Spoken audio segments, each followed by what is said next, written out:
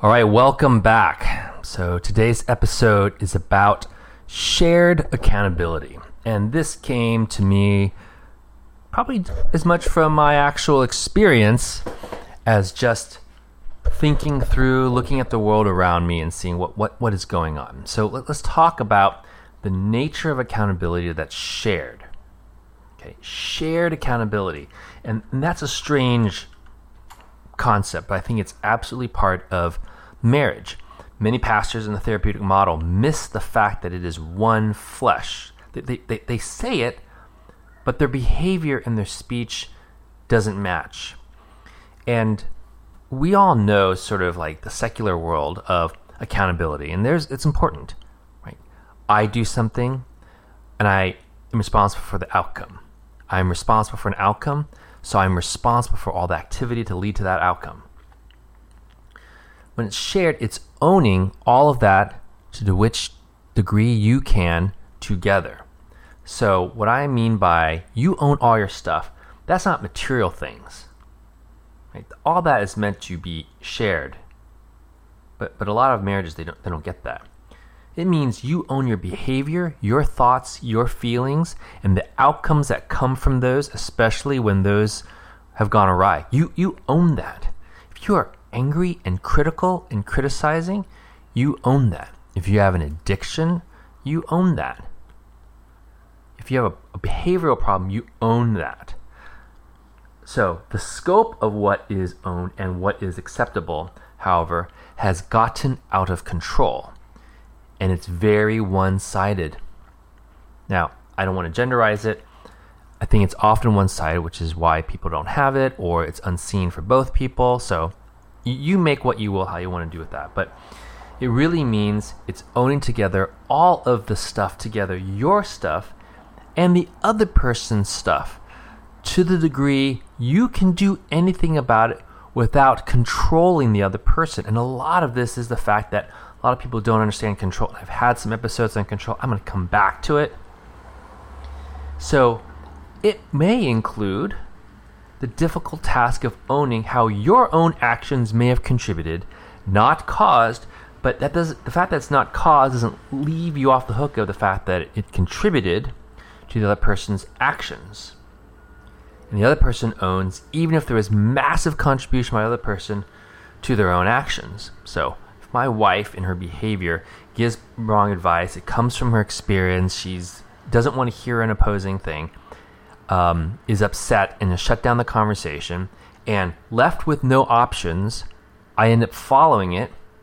She contributed, but my other option, even though it was very hard to do, was to ignore her advice.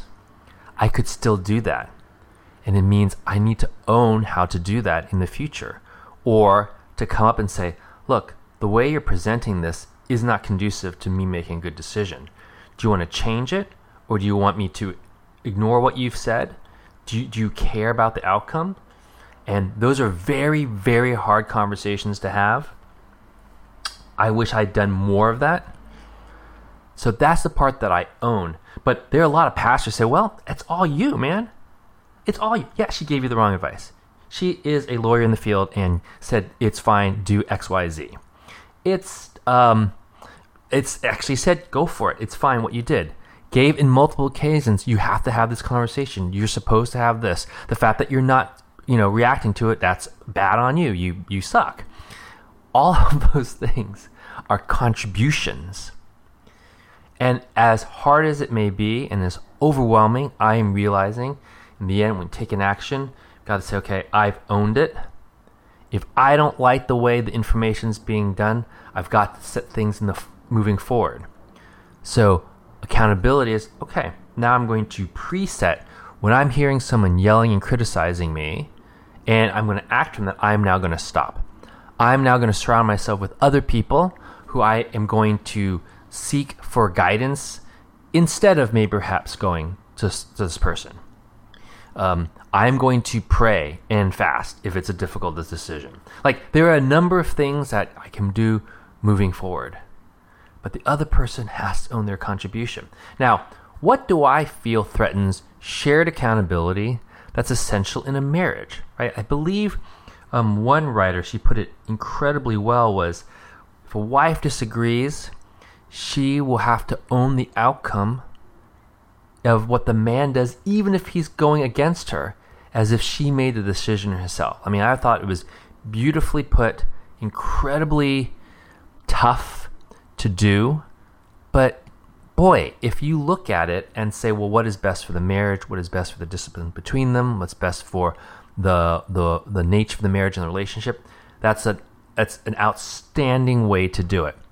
But most people will cringe at that idea, and it goes back to the therapeutic model, which I've seen in churches have been sort of like subjected to. And so if you're listening to this, make sure you look at those episodes that talk about how traditional modern therapy, even when exercise in the church has infiltrated and displaced a scriptural-based way of restoring marriages, and they actually make them worse. There is an increasing number of voices, and I feel like, we got to find a way to get together and amplify those. Now, that is one thing that threatens it, because the therapeutic model says it's about your feelings. It is not about the marriage. In fact, why don't you guys have separate sessions separate from each other? But it'll continue even further, and I'll show you, is that if you look at how accountability is distributed in society, within families in most cultures, it's not evenly distributed often, right? It isn't a case where, and here again, it often gets genderized in terms of, okay, who needs to fix this? Who's at fault? Who needs to take care of it? Sometimes it's the scope. So the scope of the accountability, so both are kind of like held to task by parents, but it's the scope and the nature of it, and that ends up leading to control, because there's this forceful nature of accountability, but it's a scope that they don't know. So I'm going to use an example. So a wife, for an example, will often have and be raised in a scope of responsibility of ensuring the kids are healthy, they're not dead, they're surviving, the house is organized, like n number of things. Like, it can be different in different contexts. But my point is they'll be different, because the wife can then often criticize the man for not meeting those standards in those areas of accountability. Hey, the bathroom is not as clean. Oh, the kids, the lunch isn't packed as neatly as it should be. They didn't have extra clothes. Like, just hammer and hammer and hammer. Now, the man's accountability is often wrestling with the world to face the challenges of work. Not to say that women don't work. I mean, they do, and I would say that muddies it. But these areas, it means they have a right to say something that they can't understand, what the man's perspective is. So, and the way they encounter work is actually very different. It's very different. They can both do it. They're both capable. So it's not that area. But they own the underlying, even if it doesn't seem that. They know they face a challenge of work and acceptance and progress and status. And many of these things are represented in the Bible. And a woman supports them. And we'll have another session on that. I'm just going on. Financial stability, spiritual leadership. And these are unseen. Like, a lot of these things are just unseen. Spiritual leadership is an unseen activity, right? It could be prayer, but I bet you if there's prayer and teaching, worship, it's likely unseen for those whose scope of accountability is, well, wait a minute, hold on. Do they have their sandwiches? Do they have socks? Is the house clean? Those would be unseen. Okay, do we have long-term financial stability? Well, what are we going to do in 5 or 10 years? And how's this cash flow? And a man often will be, geez, how do I handle all this? Where does the extra cash flow go? How do we increase this? And those are often unseen. They're not put forward unless you have a good set of marriage habits, which I talk about this. And then just the nature and the expectation of work. Both work. I get that. Work is hard. I think there are some real challenges that men are going to be facing in the workplace around acceptance, promotion. They're facing some of the same things. But they're going to be criticized for the lack of achieving these internal scopes, the lack of fruit in the unseen scope. Because they'll look, and a man might be thinking long-term and hustling, but if they're not making amount of money, it'll probably come in a language like this. But other people make more, but other people can buy this. And that is just painful. But most people don't see that. Most women will not see that as being painful because it's outside of their scope, and they don't have accountability for that. And then the last one will be, with all this criticism and shame, they're also criticized for not giving a westernized, and I would argue a corrupted, sense of love to the women. So a lot of this respect and love, they're willing to go to the scriptures for saying, well, you respect them and you got to love them, but then they don't really dig deep into, well, what does that love mean? So when the man's scope is, in this example, protect and provide, lead into an unknown world, and that scope does not need to be taken on by the wife because it's not in her scope. She may not even be thinking about that. And I know some do, and there are generalizations, and maybe in your case you flip it. You, the woman, are the protector and provider and leading into the unknown, and the man is just, wants to take care of the children, and that's fine. I'm not here to criticize that. I'm just saying the key idea is some scope is different, and some people take that scope, they look at their scope and look at the other person and say, well, that person's not doing this stuff the way I would do it. Therefore, that person is a failure and needs to be corrected.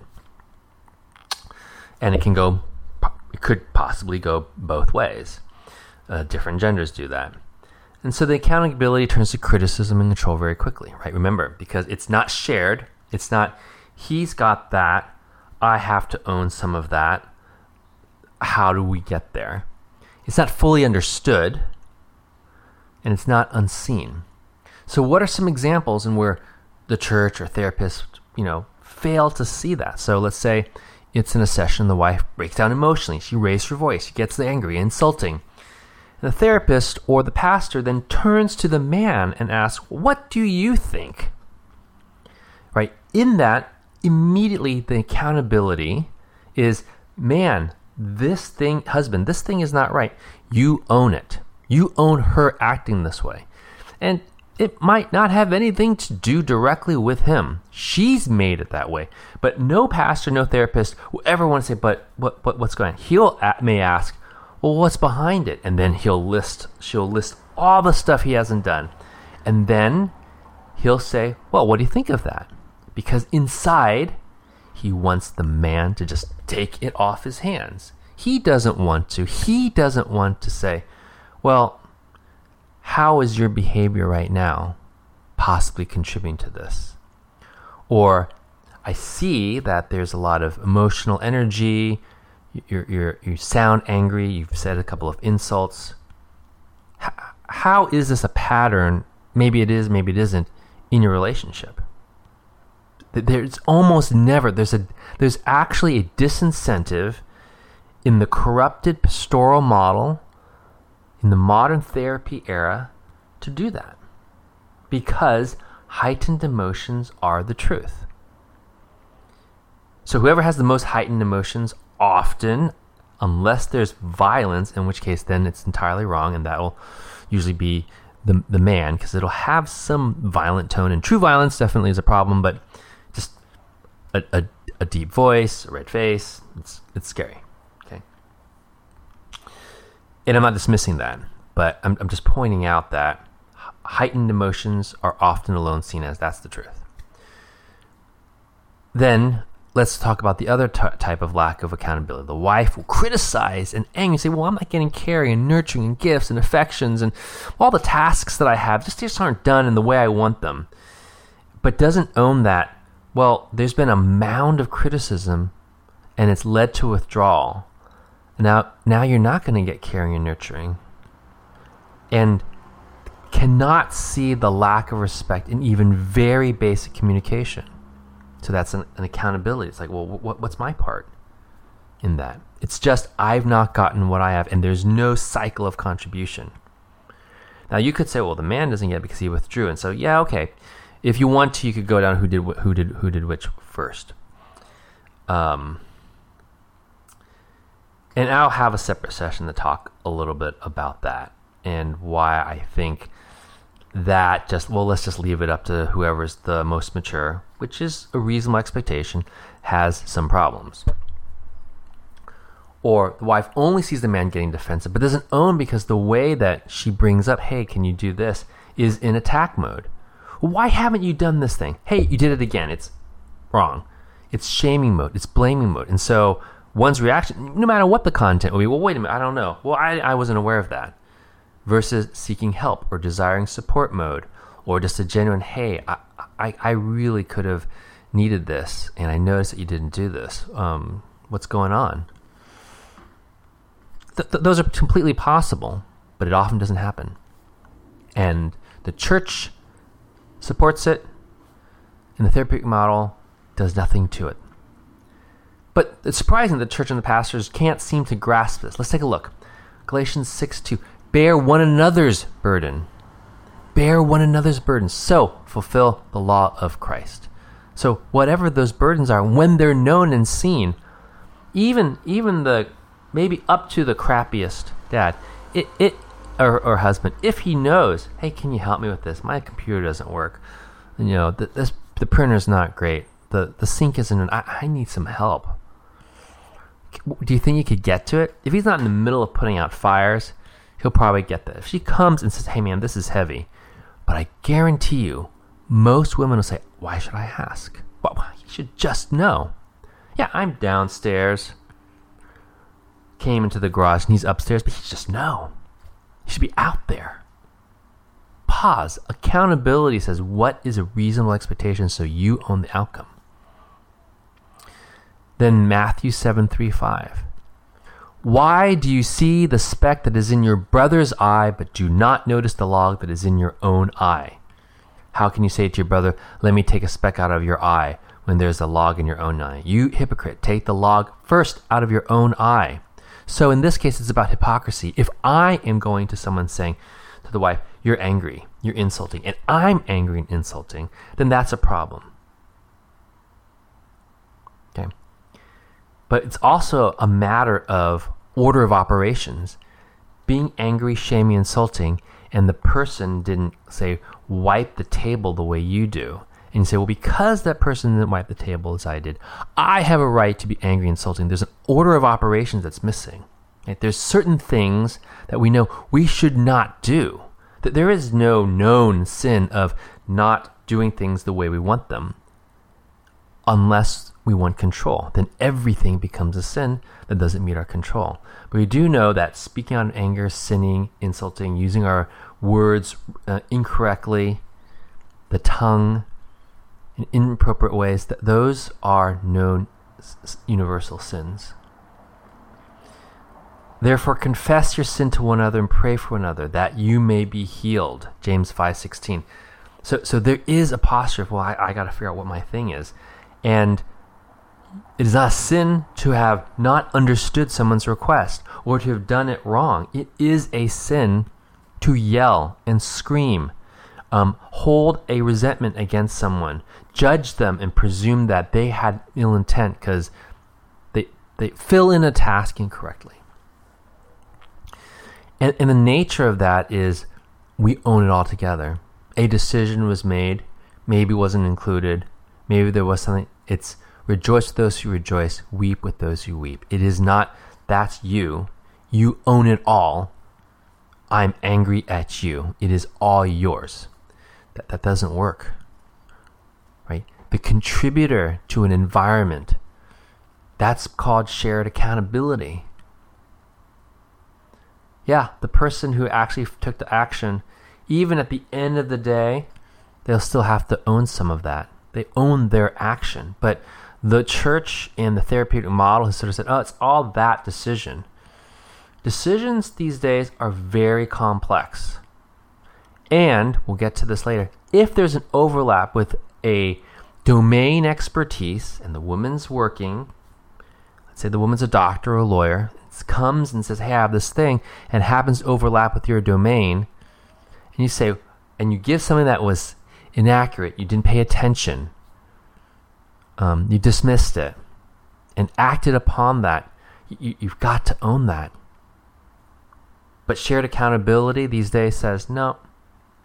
The lack of that shared accountability just says, nope.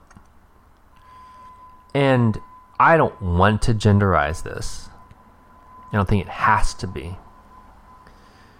I think we should look at it in your own context of who's willing to have, I've got shared accountability for the outcome of this. If you are single or early in the stages, a great sign is a woman, or let's flip it. It's non-genderized. If the other person's willing to say, hey, this thing ended up being not great, and boy, do I see my contribution of this. I think I need to change. Right? That wasn't a good outcome. I'm going to take some steps to do that. That's a plus. Man comes back and says, wow, something happened and we had a fallout, or something didn't turn out great. And says, wow, that wasn't great. I'm going to own that. But remember, you have to give space. If your history is he owns it and then you drill in on it, male or female, it's not going to happen again. Right? That is asking too much. On the other hand, the person who mostly criticizes when things aren't done in their fashion, or criticize about something that wasn't done, that wasn't communicated, that is a clear red flag, because that's about control. Tone of voice is under somebody's self-control. And it comes out. And that is where shared accountability shines. All right. I think there's a lot that's meaty here, but please post questions on here. Happy to elaborate and discuss more. This is a big one. All right. Until next time, take care. All the verses are in the comments and show notes.